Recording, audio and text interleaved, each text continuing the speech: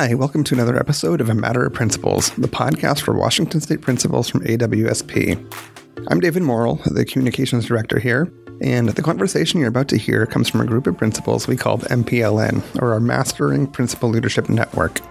With a 2-year grant from the Gates Foundation, we were able to bring together about 50 principals from all levels and all demographics across the state. We invited these principals from superintendent recommendations, OSPI data analytics, and also improvement trends from the Center for Educational Effectiveness. What we ended up with was an exceptional group of passionate, gap-closing leaders. We brought them together through the Gates Grant for 2 years, 3 times a year, 2 days at a time. The following conversation you're about to hear was recorded at our second-to-last meeting with them. The following conversation was recorded and moderated by Gary Kemp, who at the time of recording was still our executive director. So I hope you enjoy. I hope there's something that you can pick up and learn and put to use in your school. We'd love to hear feedback you have about what you'd like to hear on future episodes. But for the time being, enjoy the conversation. Hi, this is Gary Kemp, Executive Director of AWSP. I am excited to be here with some powerful principals from around our state. And we're going to be talking a little bit about social emotional learning, how to support the whole child from 8 o'clock until 3 o'clock. We know that expands beyond the school day for sure. But what can we do? What can leaders do during the day to support the whole child and influence their support throughout the day? So before we get into the conversation, let's go around the table and introduce ourselves. My name is Talia Bell Davis, and I'm a new assistant principal at Tacoma Public Schools. I work at Sheridan Elementary. It's a large elementary school with over 500 students on the east side of Tacoma. I consider us to be a diverse school with high needs and high poverty. My name's Carla Hudson. I'm at Betts Elementary School in the Cheney School District. Student population about 433 students. It is a medium poverty school, about close to 50% free and reduced lunch, and a lot of social emotional needs within the school. Hi, I'm Valeretta Goen, principal of Marie Curie STEM Elementary School in Pasco. We're a very large elementary school, about 840 students as of this month. 96% Hispanic and about 94% free and reduced. Social emotional learning is a consistent issue we deal with and strive to address in our building. Hi, I'm Lisa Phelan. I'm the principal at Freeman Elementary, Freeman School District, just south of Spokane. My building, we have 370 students and then another 25 inclusion preschoolers that are also part of our student population. And with the inclusion preschool and the high needs, we are continuously working on the efforts of social emotional learning. Fantastic. I like the notion that we're going to restrict our discussions to the elementary level, and that's going to help principals out there understand the scope of our discussion. So you've done a lot of things to help support kids. So let's first of all talk about some of the things that you've implemented that you feel good about, that you think seem to be working. Who would like to start? So at Freeman Elementary, we implemented PBIS, so positive behavior support system for all students and all staff. We felt it was important because we needed something in place to help look at the positive behavior and reduce the whole referrals and the behavior, and to help give teachers tools to work with students. And so we felt it was important to not only work with the teachers, but the support staffs, so the bus drivers, nutrition specialists in the lunchroom, the paraeducators, and librarians, just anybody that came into the building knew that we have a system in place that was going to be sustainable. And we've implemented that preschool through 12 now with the common expectations. So that's helped at Freeman. Common language. Language. Yep.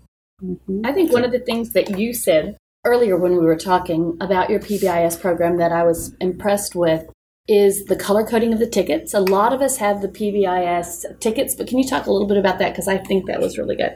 Sure. So when we attended the PBIS training with Flint Simonson, he's well known in the Spokane area for all of his PBIS work, our team sat down and just discussed how important it was to see where the students were being recognized for positive behavior. So an idea that we had was to color code our Scotty dollars, our Scotty bucks, our outstanding U's, So the color code looks like blue for teachers, classroom. We have yellow for bus drivers, green for the playground, supervisors, orange for the nutrition in the lunchroom. And then we have red tickets for guest teachers that they hand out, and they're worth double gifts or toys or whatever the students choose at the Outstanding News Store. And then we also implemented a purple one because the students said, Mrs. Phelan, what color is yours? What color is yours? So now we also have a purple Outstanding U or Scotty Buck. And so we did that so we can monitor where the students were being recognized. Mm-hmm. And it's amazing to see when your bus citations go up, I can just look in the bucket or the bag and say, well, you know what? There's not a whole lot of yellows today. So, or this week or this month. And I could go up and share with the bus drivers and just say, oh, you must be out. Let me bring you some more yellow Outstanding U's to hand out. And just a reminder to catch kids being good. And they really like that system. So it's been good to see. Mm-hmm. Good way to monitor it. Mm-hmm. Yeah. We monitor our PBIS implementation. We decided to use Class Dojo, which I think was a big risk, mentioning my demographics, right? There was some pushback thinking, are parents going to engage in the technology? And they did. We had 96% of our parents sign up the first year. But where we had to come in and provide some staff development was after developing consistent matrix of expected behavior, we didn't see a huge increase or a use of the positive reinforcement, right? The whole premise of PBIS. And so we did some work with ACEs training the first year, trying to understand the adverse childhood experiences. And then I've been intentional with providing some PD on social emotional learning to understand 5 to 7 positive reinforcements necessary to make a change in student behavior. And so Class Dojo, we have Curie Cash, but we cash out every other week based on dojo points. And so every teacher has set up a system in their classroom. Could be tied to group points or individual points into around our Curie 3, being respectful, being responsible and being safe. And so I just met with my assistant principal last week because we haven't looked at that data because that's another conversation. Sometimes we have to really provide support because teachers are like, why am I having to do this? Right? They should just behave. They should just know. Well, when we're dealing with children of poverty, research shows, and that's where as a principal we have to continue to provide that PD. And so we are able to celebrate and have developed more consistent procedures in our building. But still, like I said, our playground behavior has increased, and I don't see our playground duties providing that positive reinforcement. And so, like I had mentioned before, is we bought little tablets because it's a nightmare. 800 kids and the Curie Cash and coins, and kids were keeping their coins, and so that's where we do an electronic point system as well. So that's just again, always trying to remind and reinforce what our school-wide expectations are around recognizing positive student behavior. So for me, being a new assistant principal to the area, my background is with high school and middle school students. So for me coming in, I needed a system in place.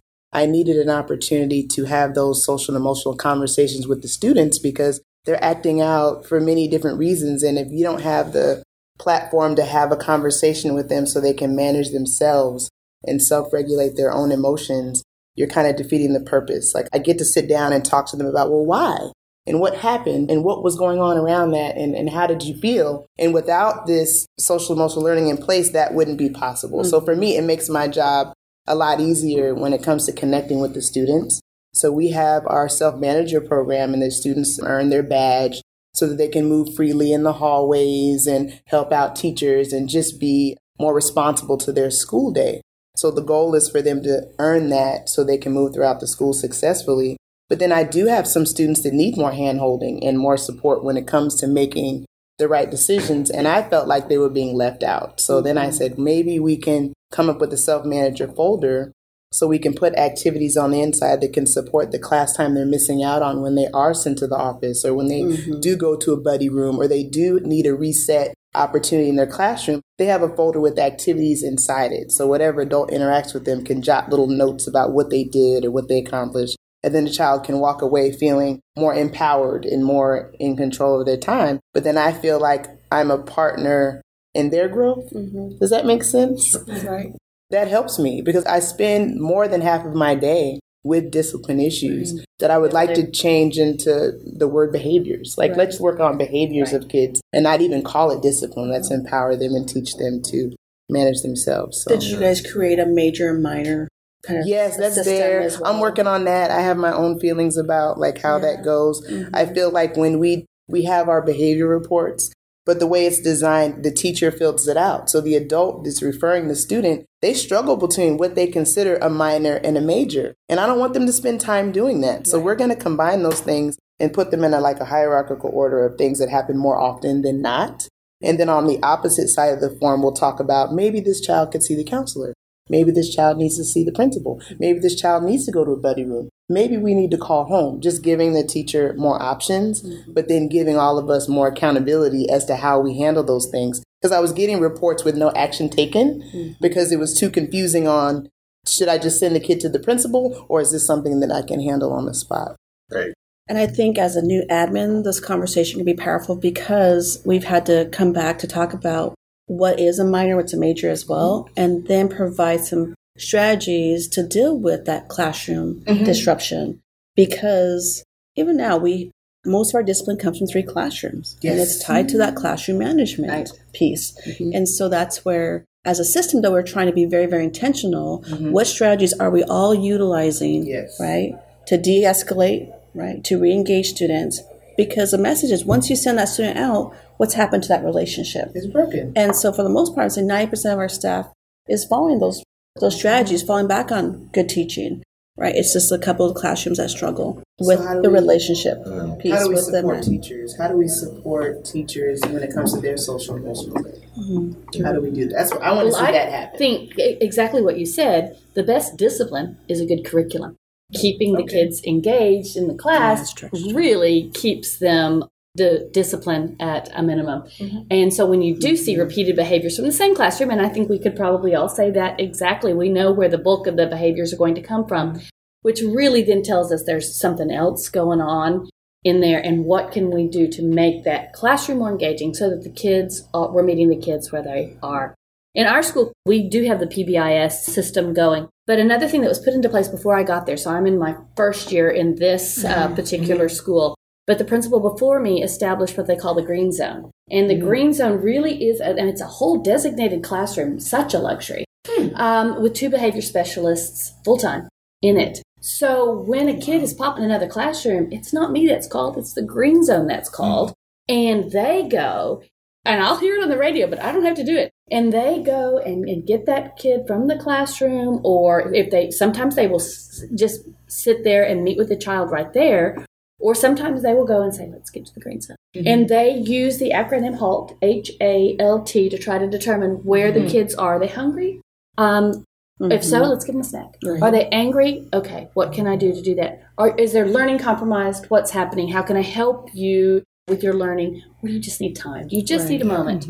And then go and sit in the comfy chair over there in the corner, or you know how they are. They love to go under a table or something like that and just get out of my space for a bit. And they get reset in there.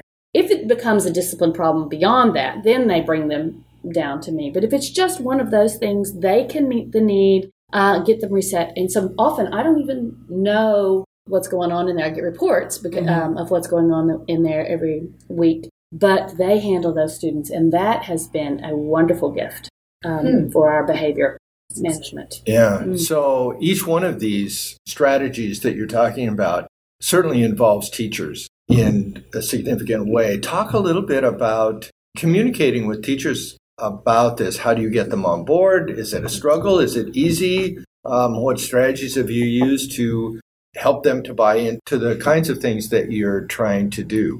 What's worked there? What's worked at Freeman is we developed a PBIS team that went to the training, and it was a 2-year commitment to attend the trainings. And that team went to each training together.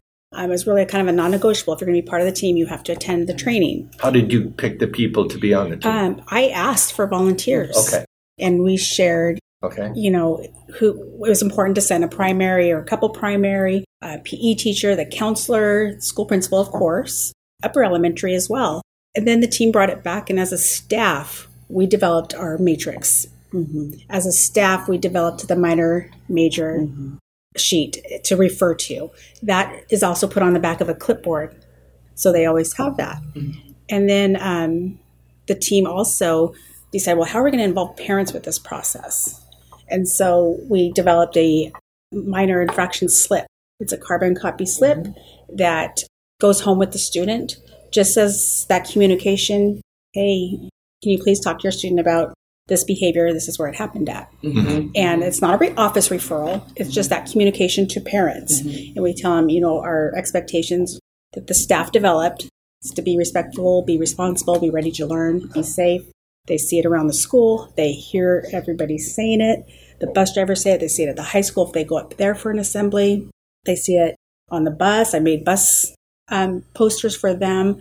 We just wanted to make sure everybody's using the same language and being consistent in the classrooms. So they each have a poster in their classroom and really picking the expectations that are really an umbrella. So be respectful. Almost every behavior can fall under that.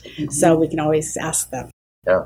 And then reminding, then we train the students. So September, we take a week and where they rotate and we show them what the behaviors to look like. Yes. And then we do it again in January after Christmas break because we assume they lost their minds over Christmas break. And we have to retrain not only the students, but the staff to remember. Because you don't want your office referrals to go up in May because everybody's tired. And then it really is an adult issue. It's not a kid issue.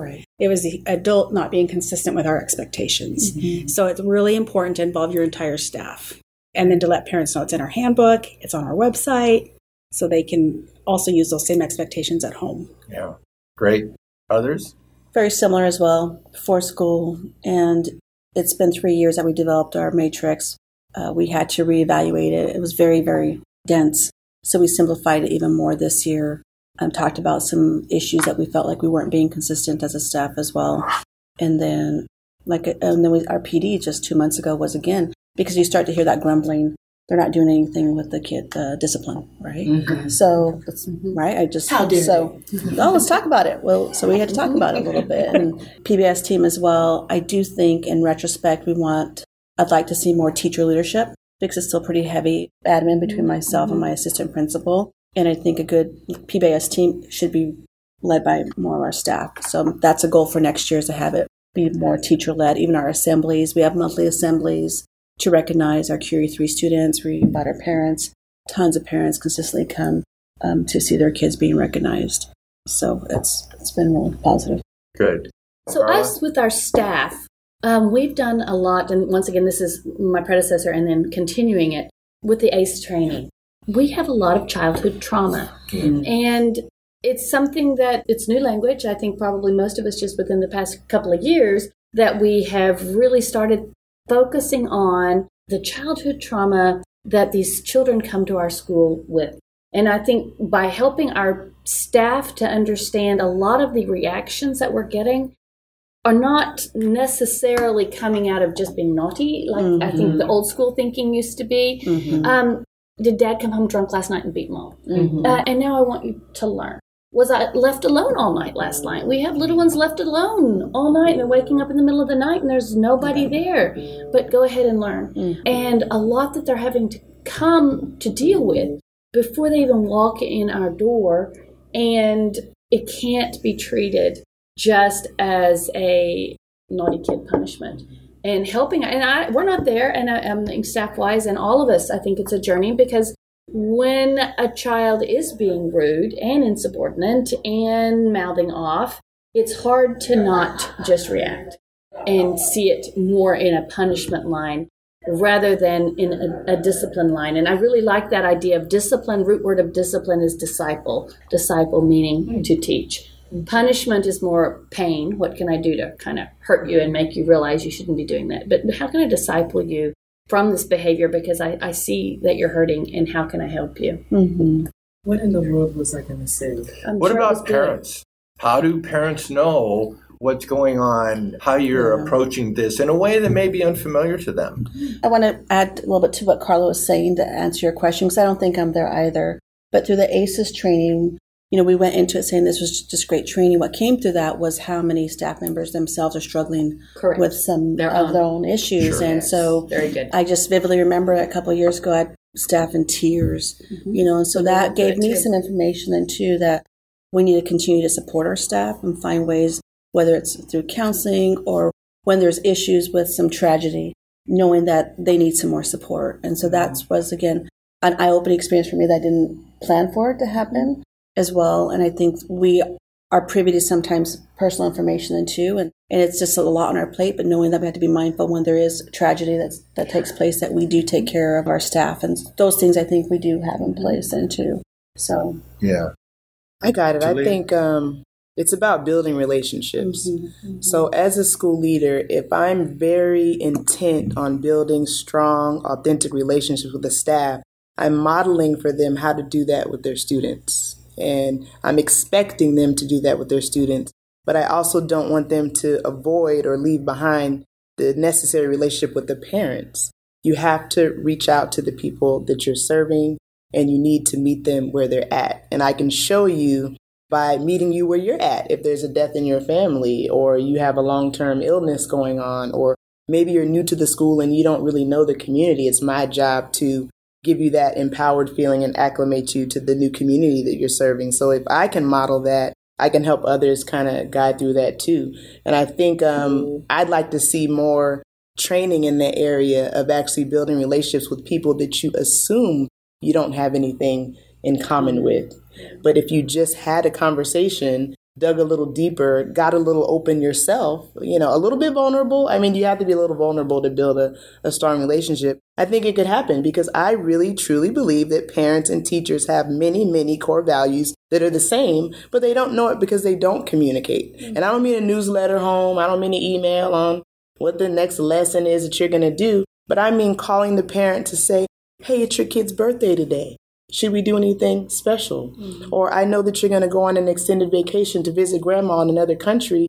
Can I send some work? What is so hard about that? And what do we need to do to support teachers to do that time-wise or, idea-wise? Not just our day-to-day things, but those little special little tidbits that you kind of give to build those relationships. I'd like to see more of that.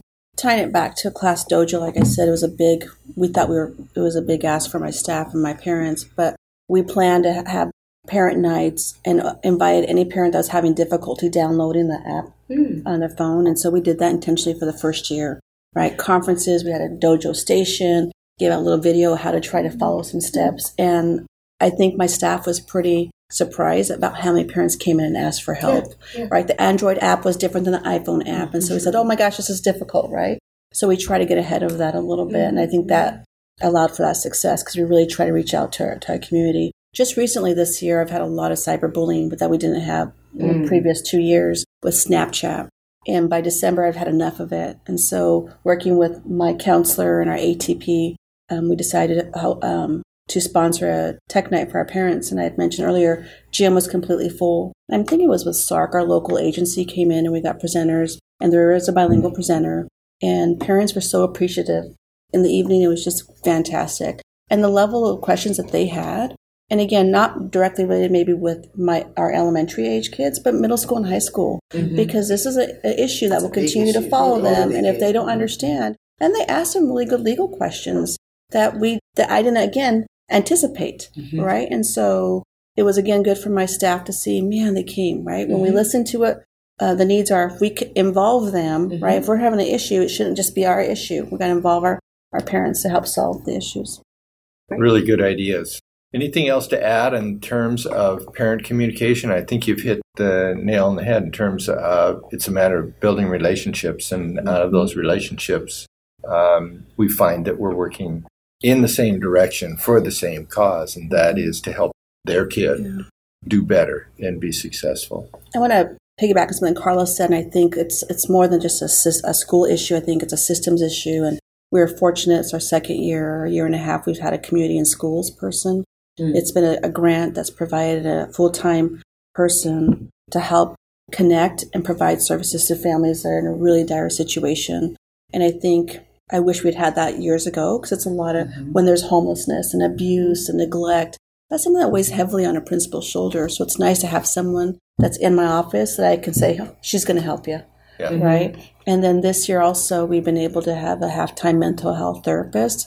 Again, through some intentional work our district is trying to do to meet the needs of the whole child. And it's provided just a tremendous support and access for our kids. Fantastic. Mm-hmm. Well, I want to thank all of you for taking time out of your day. Thank you for being part of MPLN and contributing to everyone else's growth and doing this podcast to help others who are outside MPLN get some ideas from your stories as to the things that they can do to help support the whole child at the elementary level. It's been fantastic, and I appreciate your time. Great. Thank you. Thank you so much. Mm-hmm. Thanks for listening to A Matter of Principles. Remember, you can subscribe to our podcast in iTunes. You can find it in the Google Play Store, or you can always listen on our website. We'd love to hear feedback from what you'd like to hear and the guests you'd like to have us have on in future episodes. You can always send that feedback to me at david@awsp.org, or just shoot anybody here an email. Find us on social media. We're on Twitter, AWSP_principles, or find us on Facebook. Thanks again for listening. Take care. The podcast you just listened to was paid for by Federal Title II Part A grant funds from OSPI, the Office of Superintendent of Public Instruction, and the U.S. Department of Education. If you'd like to reuse the podcast in any way, it is Creative Commons License CC BY Attribution 2.0. Thanks to OSPI and the Department of Education for supporting our work and supporting principals across the state.